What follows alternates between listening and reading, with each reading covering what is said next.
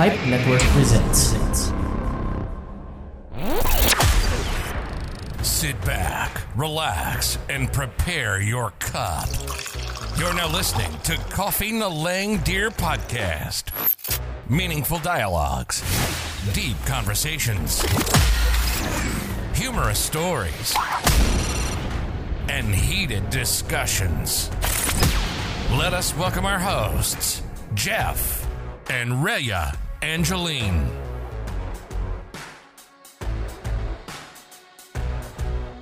Ahoy! Top of the morning. Welcome to episode 85 of Coffee na Lang Dear Podcast. Uy, 15 episodes to go. Yes. Episode 100 na. So ano naman plano natin sa episode 100? Saka na yan, layo pa. Naalala ko nung few months pa lang tayo. Actually, ikaw pa lang. Yung host ng Coffee na Lang Dear. Sabi mo sa episode 100, mag-rent tayo ng isang studio. Sinabi ko ba yun? Oo. Tapos re-record tayo doon ng podcast. Naalala mo? Kaso that time, bukas pa yung mga studio. Parang somewhere 100 or 50? Ha? Parang episode 50 yata yun o 25. Episode 25, I think. Yan, mga ganun, maaga Tapos, pa yun. sabi mo pa nga, iimbitahan natin yung mga friends natin, di ba? Ah. Tapos, sabi nila, sa episode 100 na lang. Oo. Kaso, mukhang sarado pa yung mga studios ngayon, ano? Ayan. Anyway, busog na busog ako. Kasi Deserve natin yan. dapat magja-jogging kami, pero nangyari, nag-milk tea na lang kami. Kasi nag-Mobile Legends ka. Hindi. Oh. Kaya ako nag-Mobile Legends kasi busog na tayo. Paano ko makakatakbo? Pwede naman maglakad. Maglakad, nakailata ka kaya. Nanonood ka ng live selling. Hinihintay lang kita. Nag-ML Nagtuturo ka. pa. More than a month na ako di naglalaro, kanina lang. Kasi nga, wala, busog eh. Tapos Paano ko talo. tatakbo nun? Tapos talo. Hindi, tabla lang. Dalawang panalo, dalawang talo. Akala ko talo kasi kanina sabi mo, ngayon mo lang ulit naramdaman yung pait ng pagkatalo. O yun na nakakainis magbuhat. Kala mo nagbuhat. Yan. Kasi naman super pagod rin for the whole week, 'di ba? I mean, hindi ko alam sa case mo, pero sa case ko, alam mo yun, yung ideya na wala pang planning season. Pagod na pagod ako sa opisina. Parang naiisip ko na naman yung pangarap ko maging housewife. Ay nga pala, may nag-message uli ng kanyang slap soil story. Oo, si Aisa ng aisabow.com. So, nag-message siya sa IG natin para ikwento yung napakahaba niyang slap soil story. Sabi ko, ano to, vlog? So, sabi niya, nung college, dinala kami ng mga prof namin sa Dad's Saisaki for lunch as part of our familiarization trip. May ganun pala, no? Siyempre, first time ko nakapasok sa ganong klaseng restaurant kasi pang tapsilugan lang ako at paminsan-minsan lang din nakakapag 7-Eleven sa Poresa kapag nakaipon ng pambili ng hotdog at Slurpee. Magka-same university kami neto ni Aisa. So, familiar ako dun sa Poresa na sinasabi niya. So, ayun na nga, buffet daw at amazement ako. Sa dami ng food na first time ko lang nakita tulad ng sushi. Iba't ibang kulay yung mga palaman. So, bilang all you can eat daw, kumuha ako ng napakarami na feeling kong kaya ko namang ubusin. So, ito yung mga maki, Iba't ibang mga maki. Tsaka yung mga raw na mga sushi. Pagbalik namin sa lamesa, may maliit na bowl na may kulay brown na soup. Nagtitinginan kaming magkakaklase kung ano yon. Tinikman-tikman ko at maalat ito. Pero hindi kasing alat ng toyo. So akala namin ay soup kaya kinain or hinigup namin siya as soup talaga. Sabay patingin-tingin sa ibang mga tables kung ganun din ba ang ginagawa nila. Matapos namin kainin yung soup na naakala namin, ay nalaman naming sausawan pala ng sushi. Pero nagtataka kami, bakit hindi sa platito nakalagay ang sausawan? Doon kami nalito kasi sa soup bowl nila nilalagay yung sausawan. So, pagkakamali ng dad sa isa kayo. So, nananawagan po kami. Yun ang lagayin nila eh. So, at to continue my story about sushi, sa dami ng sushi na ginahaman ko that day, hindi na ako kumain pa ng sushi ever again. Or at least paminsan-minsan na lang pala. As in yung tikim lang. Yung tunay na tikim lang talaga. So, yun yung niya, slap soil story. Hindi kasi talaga nakaka-confuse kapag first time mo sa isang lugar. Oo. Kunwari, first time mo sa isang 5-star hotel, first time mo sa isang bar, first time mo sa isang, yun nga, buffet restaurant, diba? So, hindi mo alam kung anong mga gagawin mo talaga. Observe ka na lang sa paligid mo, no? Para malaman, no? Ano kayong ginagawa nila? Parang naisip ko, naubos nila yung soup na yun. Bakit kaya ng lasa nun kapag hindi siya, kapag yun lang siya, pag hindi siya yung sinasawsawan ng mga maki. So, thank you, Aisa, from aisabaw.com.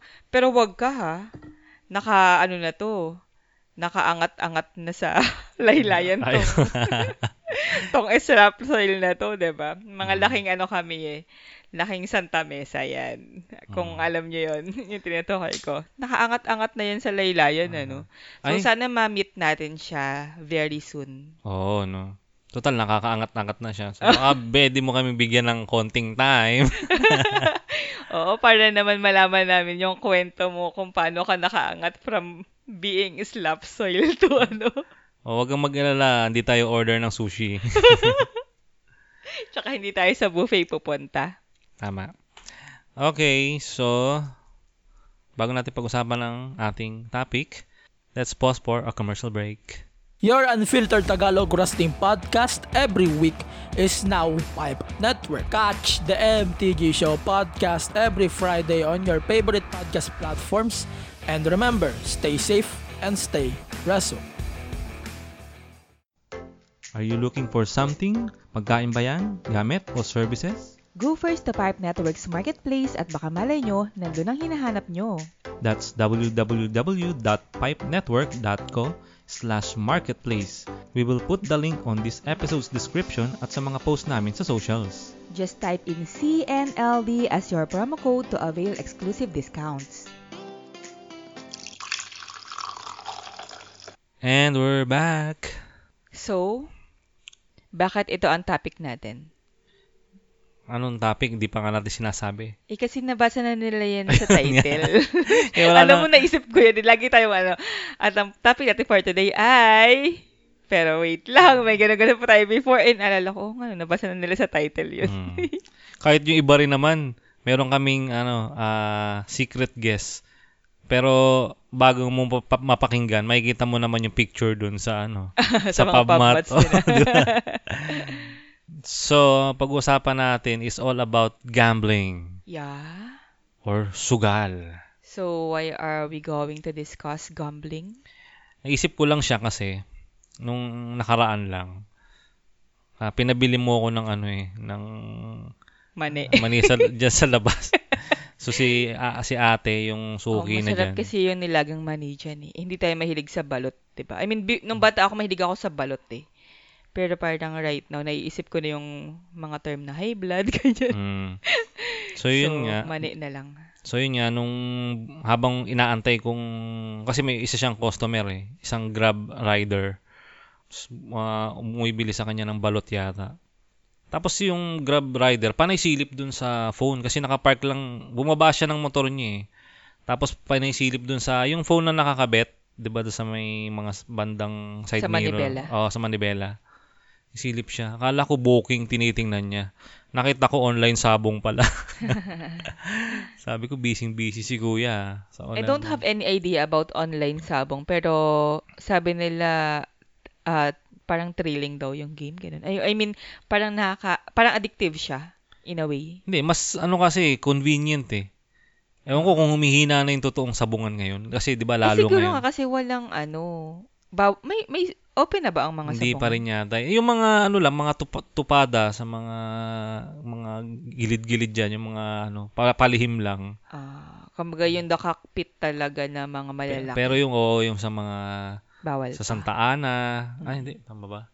Basta yung mga malalaking, tama ba yung sabungan. ko? Basta yung malalaking sabungan. Wala pa ngayon yan.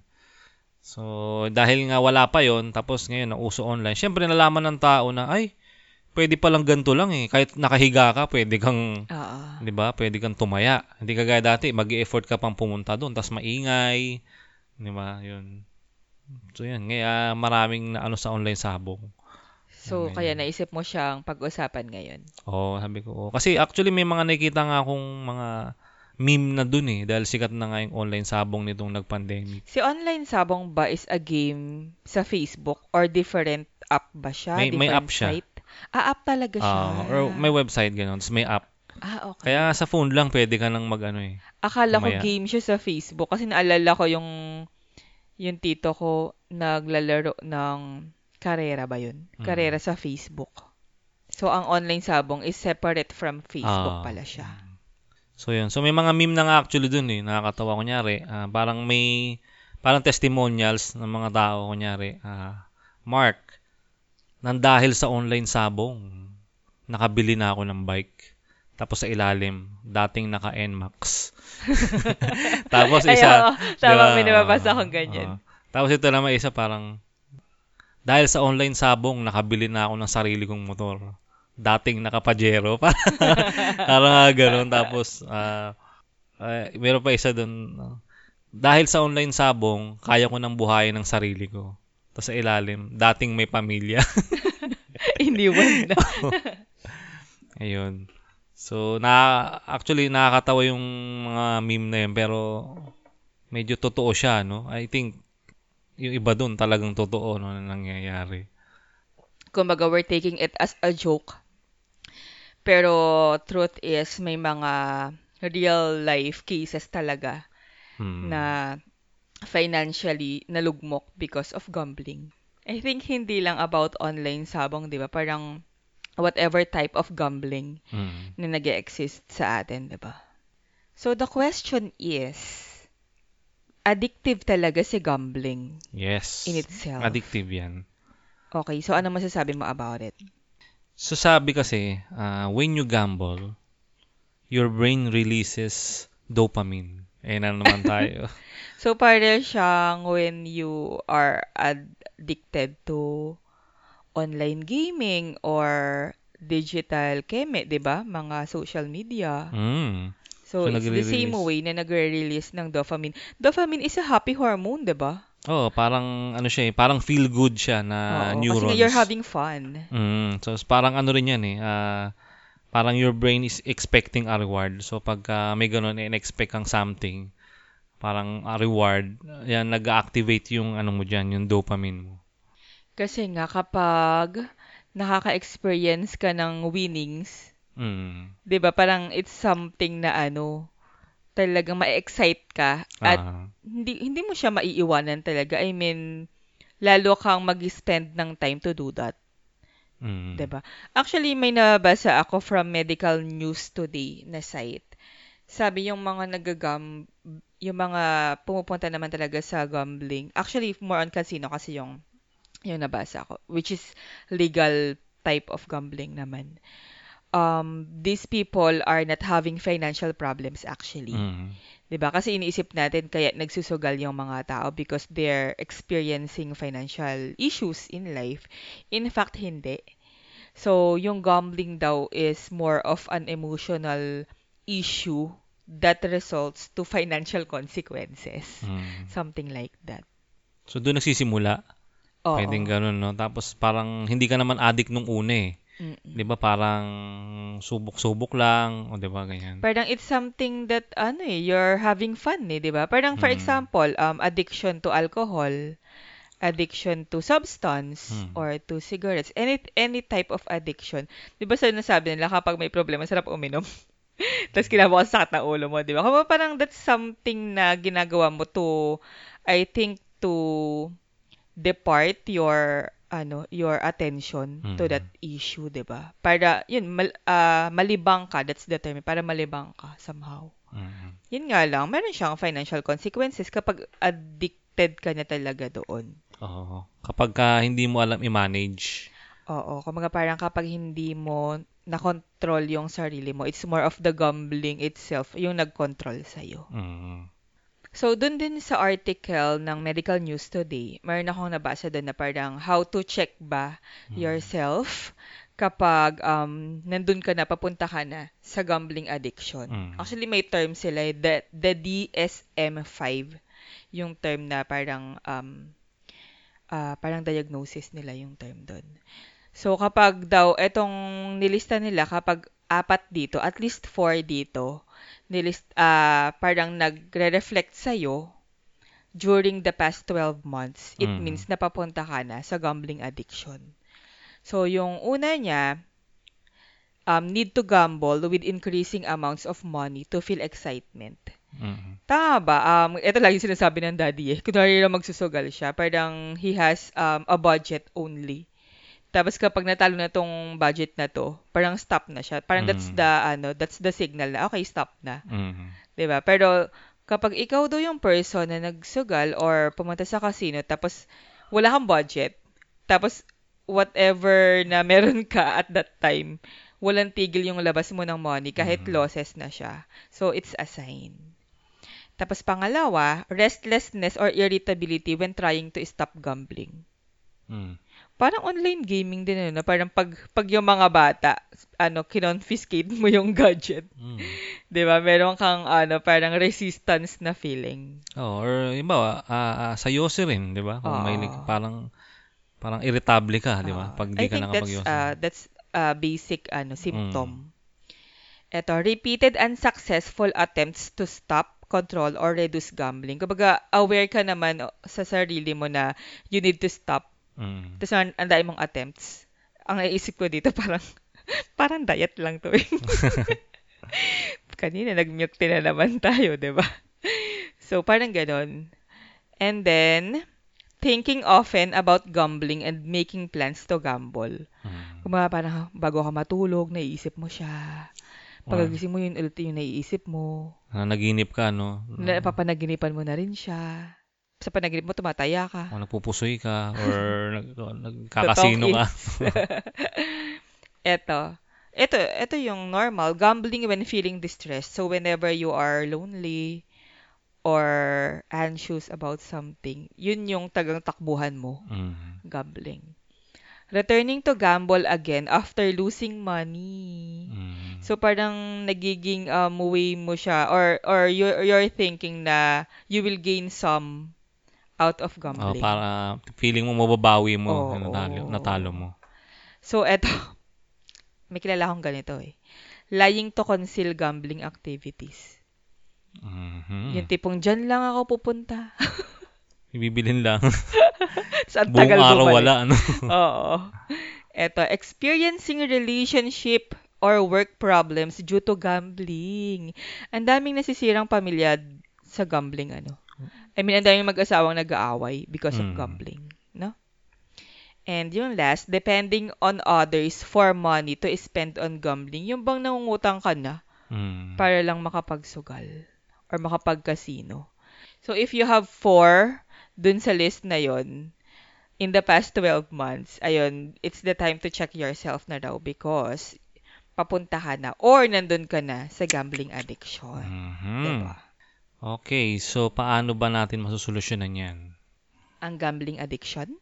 Oo. Mukhang mahirap yan. So, meron ako ritong 4 na research. Pinikli ko na lang. Ways to stop gambling? So, number 1 is understand the problem. Kasi sabi, you can fix something that you don't understand. So, para ma-eliminate mo daw yung gambling sa buhay mo, dapat i-admit mo muna sa sarili mo na meron kang gambling problem. Kasi doon nagsisimula yun na i-admit mo muna sa sarili mo, alam mo na may problema sa'yo. Para from there, masusolusyonan natin kung ano pa bang mga hakbang na dapat gawin. Parang acknowledgement muna. Kasi as long as nagde-deny ka na nandoon ka sa situation na yun, hindi ka magpo-proceed sa next step. Tama. Number 2, distract yourself or find alternatives. Kasi when you quit gambling, your brain will crave the adrenaline that it got when you would gamble. Maghahanap siya ng something na yung parang yung nararamdaman niyang thrill dati pag nagsusugal ka. So, ang gawin mo, try something new every day. Parang, or learn something new like mag-aral ka ng mga musical instruments or gawin mo Workout. ka, mga physical activities, mag-weightlifting ka, running, biking, or spend time with your friends and family. And then, mag-explore ka rin ng new hobbies mo. Kung gusto mo, mag-cross-stitch ka. Habang sa Or, tomba-tomba. Alam mo yung tomba-tomba? Yung rocking chair. Or gusto mo, i-vlog mo. Parang i-vlog mo yung journey mo papunta sa pagiging A recovered person. Or mag-podcast ka, ang gusto mo. Yan. And isa pa, pwede rin siyang mag-travel kung gusto niya. Diba? Mag-solo Para travel ma-distract siya yung sarili after the niya. pandemic. Kasi naisip ko lang, parang if you're taking out something thrilling sa life mo right now, you really have to have something na replacement. Mm. 'Di ba? Kasi for example, actually yung sinasabi mo ngayon number 1 and number 2, it talks about any type of addiction eh. Mm. Hindi lang siya sa gambling, 'di ba? Tama. Na parang you have to acknowledge and then you have to divert your attention into something else Mm. other than the specific thing na kung nasaan ka mang addiction ngayon, 'di ba? Mm. So you really have to find a replacement. Tama. Para malibang yung sarili mo. Oo. Actually, napapaisip ako sa mga sinishare mo ngayon kasi hindi about gambling pero addiction to something else, ganyan. Mhm. So number 3, call someone for support or accountability. So para matanggal yung urge na yun, gawin mo mag-reach out ka sa mga loved ones mo na or sa isang particular na tao para i-share mo or magkaroon ka ng accountability doon. No, every time siguro na magkakaroon ka ng urge, parang meron siyang kakausaping tao, sharean para pagsabihan siya or pagalitan. Or i-remind siya. I-remind siya, yan, yung ganun.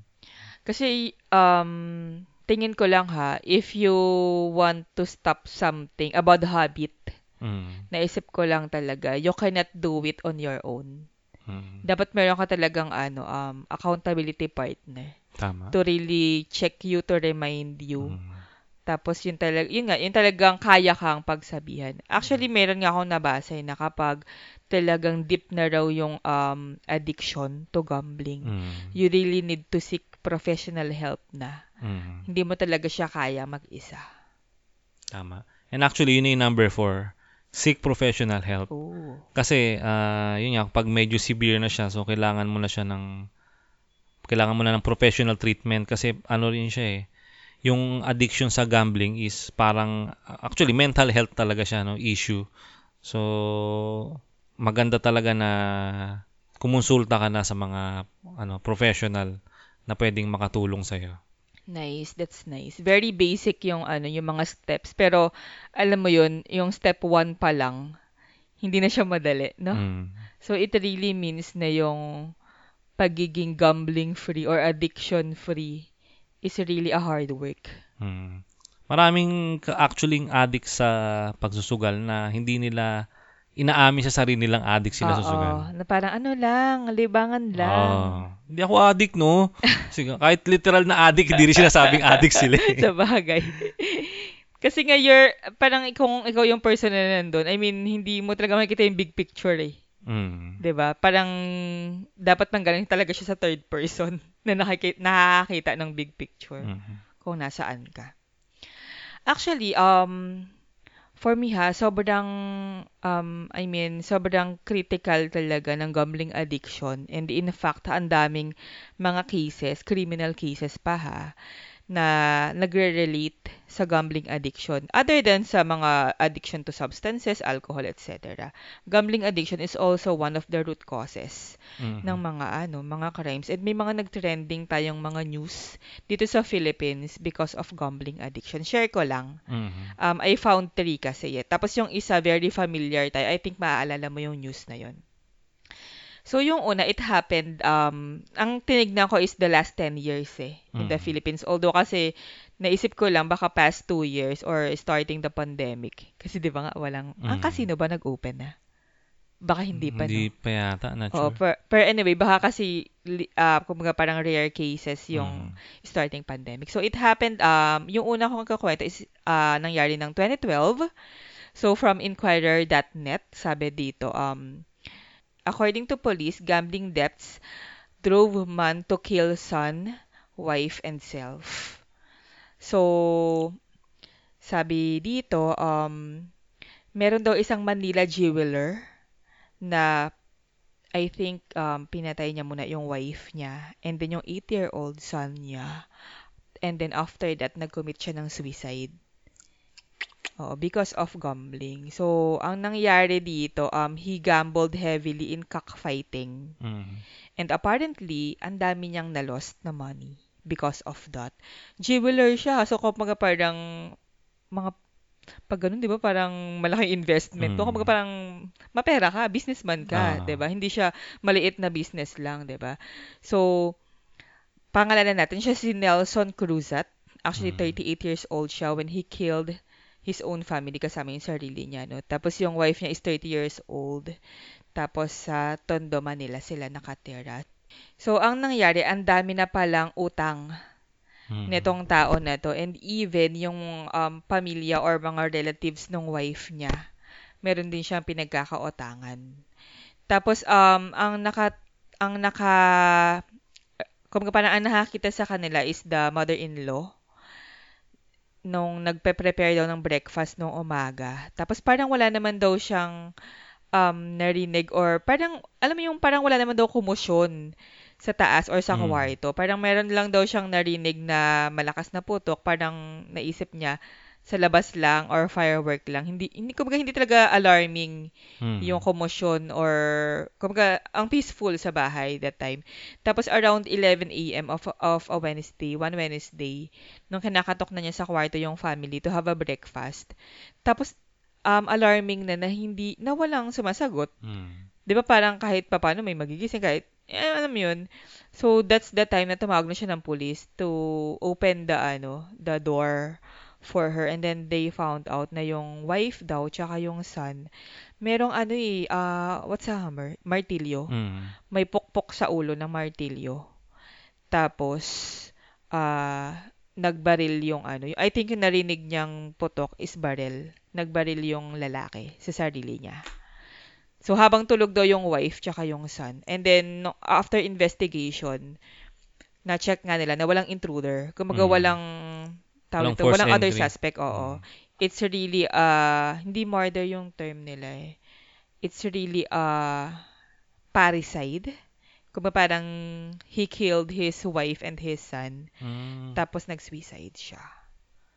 So, it happened in 2012 because of gambling. Tapos, ang dami na niyang utang. Ayun. Tapos eto maaalala mo to. Nangyari sa Resorts World taong 2017. So, June of 2017. So, apparently, merong isang former finance department worker na si Jesse Carlos. And apparently, meron siyang gambling addiction at madala siya sa Resorts World. Tapos, ito palang gambling natin, especially sa PAGCOR, kapag mga under sa PAGCOR na casino. Ito yung mga legal, diba? Parang one of their parang program is meron silang ginagawang restriction sa mga gamers.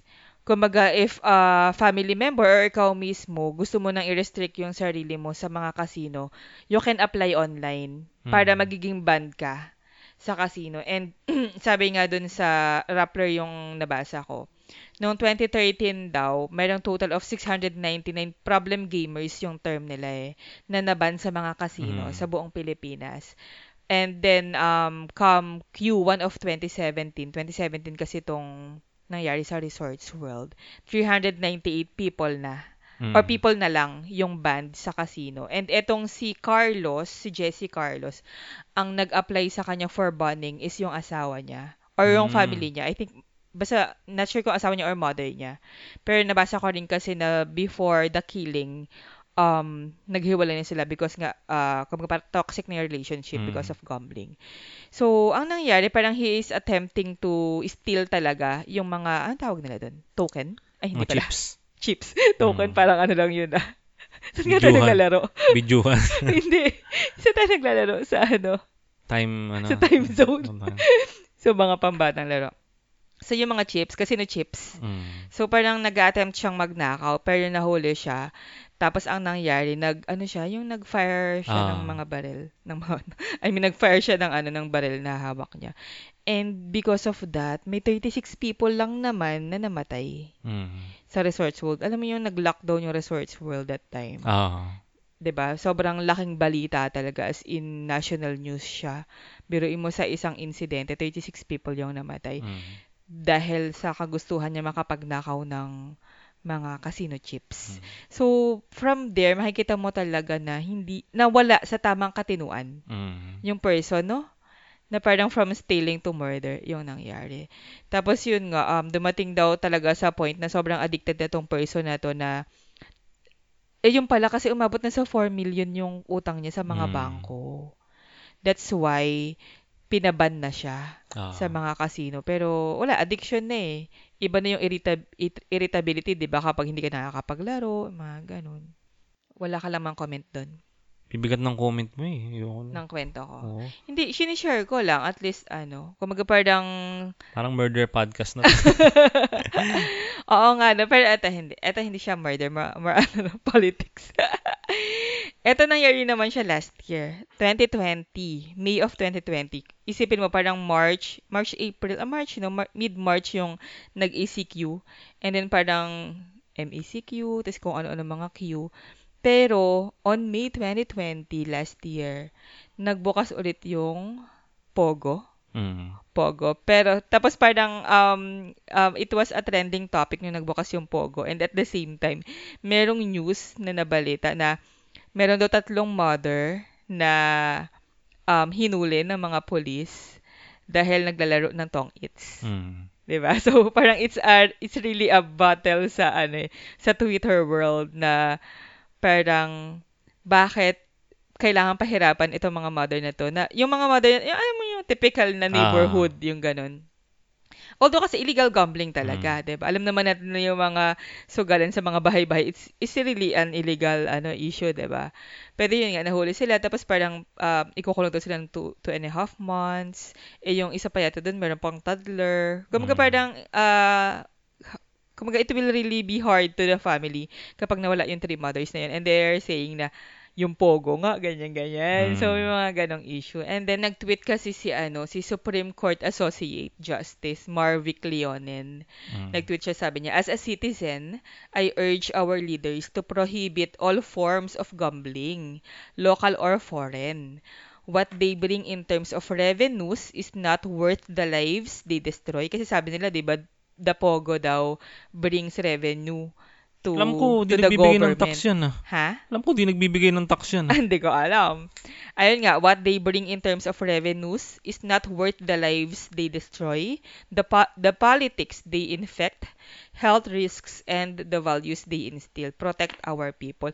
Kasi kasagsagan pa ng pandemic yun, di ba? Tapos parang the government nga is prohibiting yung mga face-to-face keme, tapos yung mga ibang businesses, di ba, hindi pa rin fully open. Nako, alam mo naman, ang gobyerno. Tapos sabay si Pogo, open siya. So anyway, it's more of a politic issue. Ay, nako.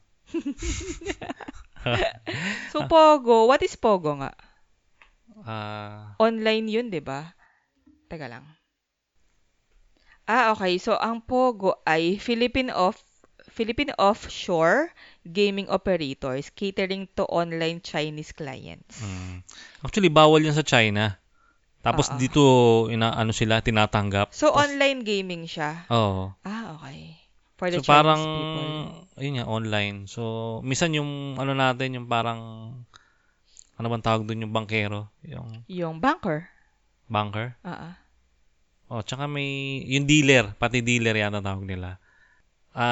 Dito ginaganap yung nangyayari yung sugal, tapos yung mga clients mo parang virtual? Oo, may mga camera lang nakatutok sa'yo. Ganun. So parang virtual gaming talaga siya, parang for example poker. Mga ganyan. Kasi bawal dun, so dito pwede. Tapos yun nga, ang balita, hindi naman nagbibigay ng tax yan. Dapat si Pagcor pa rin ang mag-under sa kanila, no? Alam mo naman ng mga gobyerno. Actually, di ba may mga nababalita, may mga dinudukot ng mga Chinese. May mga utang yun eh. Sa Pogo? Dun sa Pogo. Hindi, pati sa mga sugalan. 'Di ba yung mga marami tayong Chinese dito, 'di ba sinakop tayo ng China ngayon.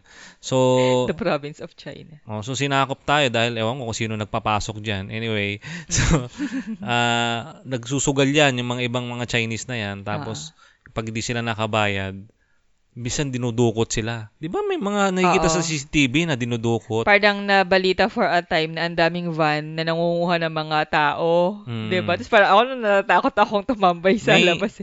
May nakita pa nga ako dati, may van, tapos huminto, pinipilit nila ipasok yung lalaki, yung Nakita Chinese. mo talaga first hand Sa experience? CCTV, hindi. Sa CCTV. Tapos, may kasalubong siyang, may nakasalubong siyang naka L300 na lalaki. Parang magkasama sila. Ewan ko kung anong kumpanya. So, ginawa nila nung paabante na hinarang nila yung L3. Kasi nakita nila dinukot Tapos para nakita nila mga Chinese. Alam mo ginawa, isang lalaki, may bumaba dun sa yung van na yun, yung dumukot Tapos may inabot sa driver.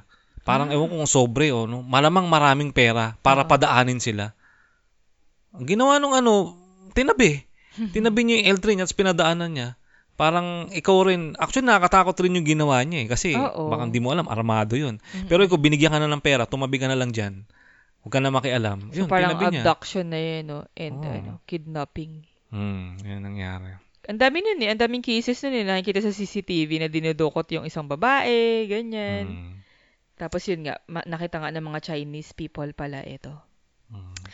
So anyway, in essence, wala any type of addiction, whether gambling or online or ano pa man yan, alcohol, keme.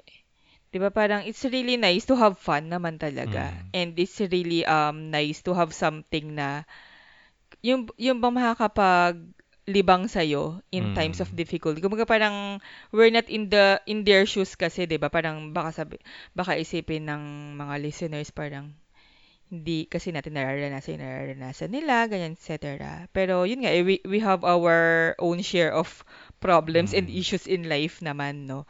And addiction to something is really not helpful. Ako, for example, hindi man gambling, hindi man alcohol, hindi man any type of substance na parang sa discussion natin ngayon, naisip ko rin parang, mukhang may addiction ako to something na dapat ko yatang bigyan ng action based din sa sinabi mong acknowledgement, ano isa pa? Parang diversion of attention, mga ganyan. Alam mo, sabi nila, may tinatawag tayong beginner's luck. Usually, nag-a-apply yan sa sugal. Oo. Parang sa umpisa, papanalunin ka niya. Kaya mawiwili ka. Naalala ko yung yung kwento ng office mate ko na nag-retire na siya, si Bong. Actually, marami akong mga natutunan sa kanya. Nasugal. Hindi nasugal. In fair, ano siya Hindi, nagsusugal siya, nakikita ko Nagsasabong siya, nagpupusoy, tapos kumbaga natutunan mo yung process karera ng the kaba. game. Ngayon, siya yung nagbanggit sa akin na usually sabi niya, pag nagsugal ka, papanalunin ka sa umpisa kasi para ma-addict ka. Ganon. So, yun yung tinatawag na beginner's luck. So, lagi may ganon. Tumataya siya sa karera, yung sa kabayo. Ewan kung familiar ka dun sa dividendaso. May tinatawag na dividendaso. Yun yung kodigo ng mga, yun yung parang Biblia. Tawag nila Biblia ng mga tumataya sa karera. Ando dun yung history, yung mga pangalan ng kabayo, kung kailan sila nanalo. So, malalaman mo dyan kung sino yung llamado, sino yung dehado.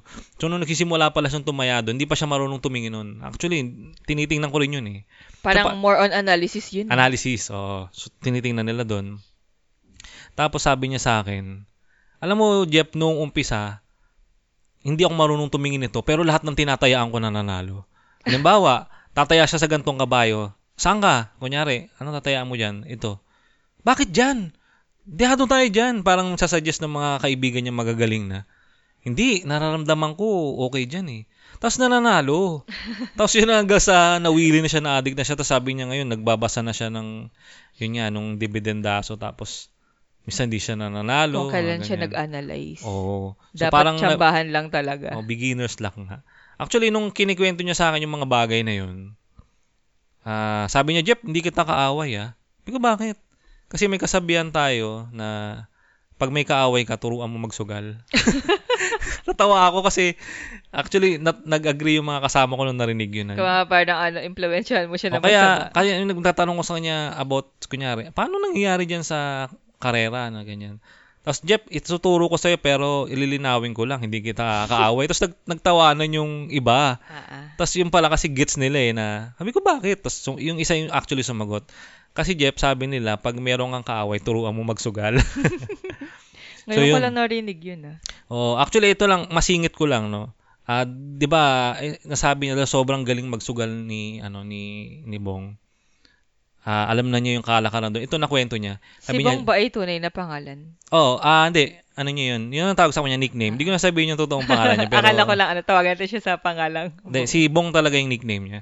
So, sabi niya, Jeff, lahat ng sugal na merong involved na tao, asahan mo merong dayaan. Okay. May manipulation dyan. So, sabi niya, sa kabayo, lalo na sa kabayo, may hinete.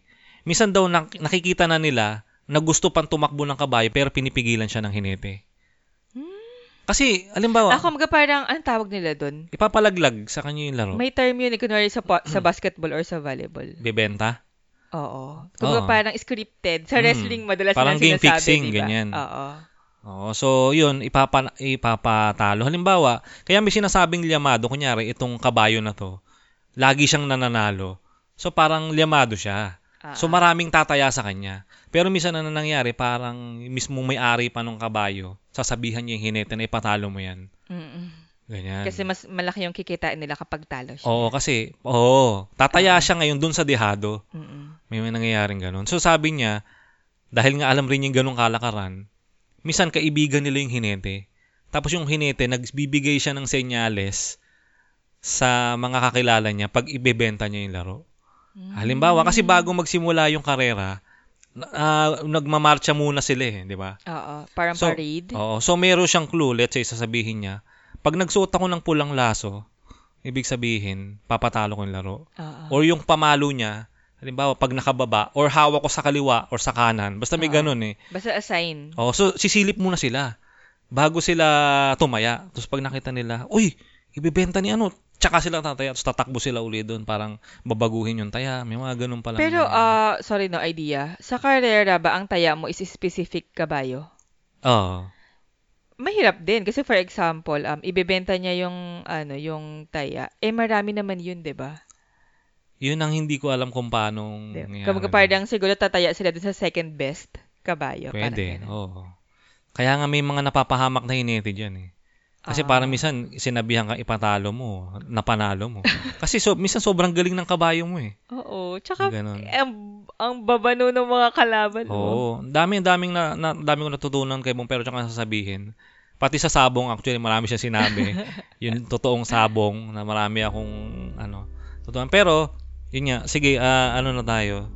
Dumako na tayo sa final thoughts natin. So sa akin, masasabi ko lang na wala namang masama magsugal, for me, Actually, may mga office mate akong sabongero. Marami, actually, sila. Lagi nilang pinag-uusapan sabong pag nandoon. Pero, majority sa kanila is kontrolado nila. Actually, dumadayo pa sila sa, minsan Quezon Province, minsan sa Batangas. Basta, mamalalayong lugar. Pero sila, meron silang budget. Sasabihin nila na, ako, Jeff, pag nagsusugal kami, ito lang dadaling ko na pera. Pag natalo yan, okay na, uwi na kami. Or pag nanalo kami, ito lang, uwi na. Para siyang disciplined. Sugarol. Itong kilala kong isa pang office mate ko na mahilig magsabong. Partida, mag-isa niyang itinataguyod yung dalawa niyang anak na pinapaaral niya. Tapos may hinuhulugan siyang bahay, may hinuhulugang kotse, may hinuhulugang motor. And yet, nagagawa pa rin niyang magsugal. I mean, kasi alam niya yung kaya lang niyang ilaro. Kaya alam niya pag nagsabong siya, ito pag rest day niya, pang libangan lang niya. Ito lang daw yung ipinapatalo niya. So, nakikita ko na magaling mag-handle ng pera to. So, walang masama magsugal basta alam mo. Alam mo yung limitations mo. Diba? Kasi, merong iba talagang hindi alam yung limitations May naging buyer ako dati. Kasi sa mga Comags po, minsan nagba-buy and sell ako ng mga kung ano-ano. So may na-meet ako dating buyer, seaman siya. Malaki sahod niya. Sinabi niya sa akin, seaman ako eh. Malaki sahod ko. Nakatira ako sa Cebu, pero dito na ako ngayon sa Manila kasi may pinagtataguan ako doon kasi malaki utang ko eh. Halos milyon na. Dahil aminado siya na addict ako sa casino, sa pagsusugal. So sabi niya, actually, kaya nung karaang meet up dapat natin last week, di natuloy kasi na-cancel eh. Dahil natalo ko noon. Sabi niya. Kung wala siyang pambayad sa bibilhin niya sa'yo. Ngayon nanalo ko, kaya nakapag-meet kagad-agad ako sa'yo kasi magagastos ko to eh. Parang noon time na yun, nag-text siya sa akin, Sir, pwede ka ba? Nataong pwede ka agad ako. Na ora mismo Kaya sabi niya, buti na lang, Sir, pwede ka. Kasi kung sinabi mong bukas pa or sa makalawa, magagastos ko to. Tapos sabi niya sa akin, tutubusin na raw niya kinabukasan yung motor niya. Sabi niya, minsan nasasangla nga raw niya. Tapos parang after 3 days yata, nag-text siya sa akin, Sir, baka gusto mong pwede ba isang lako sa'yo yung motor ko? Nag-text siya sa akin ganun. Kailangan niya ng cash. Actually ako, medyo rin ako mapagsamantay. Kung gusto ko yung motor niya, kasi binanggit niya yung model ng motor tempting. Ano? Tempting ang sanla kasi mababa yung value eh. Hindi. Tsaka alam kong hindi niya matutubos. I mean, alam kong may hirapan siya kasi addict siya eh. Sabi ko, kung gusto ko yung motor, papayag ako, papahiramin ko siya eh. Actually, kahit babaan mo yung bigay mo, basta may maibigay ka, papayag yan eh. May magamit lang siyang pangsugal niya. Hindi ko masyadong trip, kaya pass ako. Pero ewan ko kung siguro gusto ko yon, baka encourage ko pa siya, sige, kahit tsaka mo na bayaran. Ganun pa, no? Diba? Parang yun ko yun, encourage ko pa siya, no? Parang, wala, hindi ko gusto eh. Naalala ko nung kasi yung mga ate, alam ko nagbabangko sila sa Resorts World din kasi nga konti yung tao compared sa mga SM na mall, ganyan sa MOA. So, sabi niya doon minsan daw kapag nagpa-park sila, meron daw sila mga katabi sa parking na alam mo yung alikabok levels na yung mga sasakyan. Tapos may gusto niya sulatan na i-claim mo na ako. Alam mo yung parang mga sasakyan na nasanla na sa casino na ang tagal lang hindi natutubos, something like that. Pinipicturean nga niya. May kaibigan naman ako, nagtatrabaho siya sa pawn shop. Yung pawn shop nakapwesto sa harap ng casino. So marami doon na on the spot. Strategic masyado ang niya na, ang location na. Alam mo, marami, nakachamba ko ron ng camera yata. Parang Digicam na sabi ko, pag may nagbenta ng camera dyan, noon pa, yun pa yung uso nun. Kasagsagan pa ng Digicam. Actually, silang mga empleyado, nag-uunahan sila. Parang laging gusto nilang mangyari, hindi siya matubos. Kunyari, may nag-SLR daw, or biglang may cellphone na maganda. Pagka, nag-uunahan na sila, ako, sa akin yan, na nakasave yan, kasi parang rotation daw sila eh. So, may time na hindi naman masyadong kiniklaim ng mga kasama niya, yun yung in-offer niya sa akin. Jeff, may Digicam dito, gusto mo? Akin, ang habol ko nun, pang buy and sell ko lang. Kasi, pag binanggit niya, may ko anong model yan? Tapos babanggitin niya, gantong brand. Tapos, sa search ko, tatanungin ko muna presyo, magkano? 2,000 daw eh. 2,000 bentahan. Actually, sa 2,000 na yun, meron na siya. Parang, kunyari, sabihin mong 1,700 lang bentahan. Sasabihin niya, Jeff, 2,000 bibigay ko sa'yo. So, titingin ko sa internet. Not bad. Tapos tingin ko sa internet, bentahan 6,000 ng second hand or 5,500. Gabi, kinuha ko siya at binenta ko siya ng 5,000 yata. Tuwang-tuwa yung bumili sa akin eh. Parang hindi niya alam na binili ko sa casino. Hindi, kapag sa pawn shop kasi talaga maliit yung value. I mean, bukod sa yung quality check nila, alam mong legit, di ba? Parang pag sa pawn shop ka bumili, ang taas ng standard nila eh. Pero ang liit nung value na binibigay nila dun sa nagpa-pawn, sa nagsanla. Swerte mo dun na. So yun, basta wala namang masama, yun again. Okay lang yan kung pangliba-libangan nyo lang or kung nagsusugal ka, alam mo yung mga risk na gagawin mo. Tsaka dapat yung perang gagamitin mo dyan is extra mo lang. So sabi nga lagi is, actually kahit sa pag-i-invest, minsan sinasabi nila yung invest only money that you can afford to lose. So dapat ganun din sa sugal. Yung tipong pag nawala sa'yo, hindi ka mababaliw. Yan. Ako naman, parang to summarize lang lahat ng napag-usapan natin. I guess, yung mga sila. I mean, hindi kasi ako involved. Kumbaga parang hindi ako well educated in terms of gambling at any form. And then, syempre hindi rin naman ako maalam in terms of behavioral keme-keme, psychology keme, diba? Pero dun sa discussion natin today, tingin ko parang ang watch out lang talaga is 3 items eh. Kumbaga parang health, finances, and relationship. Parang yun yung summary ng lahat eh. Parang okay lang, sige, sugal ka dyan, upo ka dyan. But if it's taking toll on your health, 'di ba? Kasi baka puyatan levels, 'di ba? Or 'di ba hindi rin tama yung maghapon ka nakaupo, 'di ba? You really have to walk ganyan.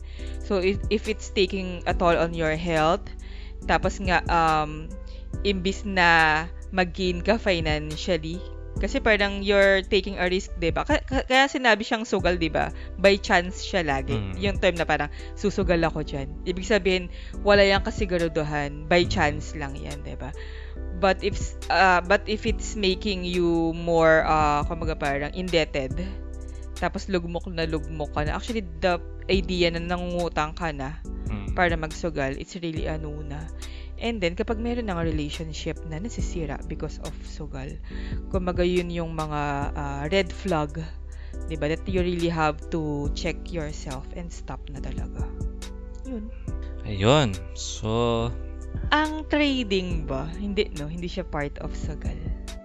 Trading ng stocks, ng mga cryptocurrency, yung mga, may forex pa na tinatawag, diba? Forex. Actually, sabi nila, trading, kung ano man yung mga assets na yan or commodities, let's say sa stocks or crypto, trading without analysis, ito yung technical tsaka fundamental analysis, is gambling. So halimbawa, tumaya ka lang dyan na feeling ko tataas tong, kunyari sa stocks, tataas si Jollibee, tapos bebenta ko siyang, or tataya ka kay Bitcoin, pero bumaba, parang nanghuhula ka na lang, wala kang technical analysis. That's gambling. So, parang yun nangyari sa akin. Sumugal ako sa Cemex. Ano yun? Years ago. Okay. Mayroong isang company na, basta may nabalitaan ko lang na may IPO ba tawag rin? IPO kayo, may ganyan. So, bili naman ako. Tapos, hindi naman siya tumaas. Or tumaas siya for a while, pero hindi ko pinansin. Siguro, I'm thinking, kasi nga, blue chip lang yung binibili ko, diba? I'm thinking na for long-term siya. So, as in, bagsak-bagsak levels na siya. So, sumugal ako and natalo ako. Sa part Tama. Pero sabi mo kanina, 'di ba? May analysis din dun sa sa karera. Oo, pero yun nga kasi involved ang tao eh. Oo nga. Kumbaga hindi lang ikaw. Hindi kunyari meron actually doon sa online sabong na app, meron din siyang iba pang games doon na parang heads or tails tatayaan mo. So parang siya random na parang may magpapaikutin siya ng machine. So, yun, walang involved na tao. Yung nag-ooperate lang. So, yun talagang machine. Legit yun. Pero once na ang isang sugal nga daw, as per do sa kaibigan kong na magaling may analysis dapat. Every time na ang isang sugal or game is merong involved na tao, asahan mo may dayaan. Diba? Which is true. Kasi nga, yun nga, kung sasabihan, mabilis yung kabayo mo, pinipigilan ng hinete. Diba? Ayun. Okay, so sa mga listeners natin, so, musta? We are hoping na hindi kayo nakaka-relate sa mga sa discussion natin. 'Di ba? Kasi parang it's nice to know na walang nakaka-relate sa mga nakikinig nito. Or kung nakaka-relate ka man, nawa ay yung siniscuss naming apat yung ways para to stop. Ma-apply mo. ASAP. Yan. Tsaka kung tumatalpak ka. Ano yun? Yung sa sabong, talpak ang tawag doon. Hindi ko So hindi siya nakaka-get, so wala siya masyado talaga alam sa sugal. Ang alam ko yung Lucky 9. Tsaka Lucky yung 9. Unggoy-unggoy. Yun. Tapos meron pa Pares. Ayun. Sige, next time marami pang sugat. Tsaka magaling akong anong tawag ba? Balasa. Magbalasa. Tapos yung parang, ang ganda ng niya. Lumaki kasi ako kung merong card sa bahay. So, yun. That's it for this episode. Kung nagustuhan nyo po ang aming mga napag-usapan sa episode na ito, please do share this sa mga friends nyo. Especially, no, kung may kaalala kayong mga medyo lulong na sa sugal, baka makatulong sa kanila tong episode na to. And kung meron kayong mga tanong, komento, or shoutouts, mag-message lamang po kayo sa aming social media handles sa Facebook, Instagram, and Twitter. Search nyo lamang po Coffee na Lang Dear or sa @CNLD Podcast. And pwede na kayong makapagkulitan sa aming exclusive Facebook group sa CNLD. Ito po ay ang Kumags. Anyone can join po. And if you enjoy our podcast, pwede nyo po kaming bilhan ng kape. Yung link po ay nandyan sa description. And aside sa kape, pwede nyo ring supportahan ang Coffee na Lang Dear when you buy sa Lazada and Shopee. Gamitin nyo lamang po ang ating affiliate link na nandyan sa description. You can listen and follow us on Apple Podcasts, Spotify, Google Podcasts, and other podcast platforms. Thanks for listening and see you on the next episode. Bye! Bye!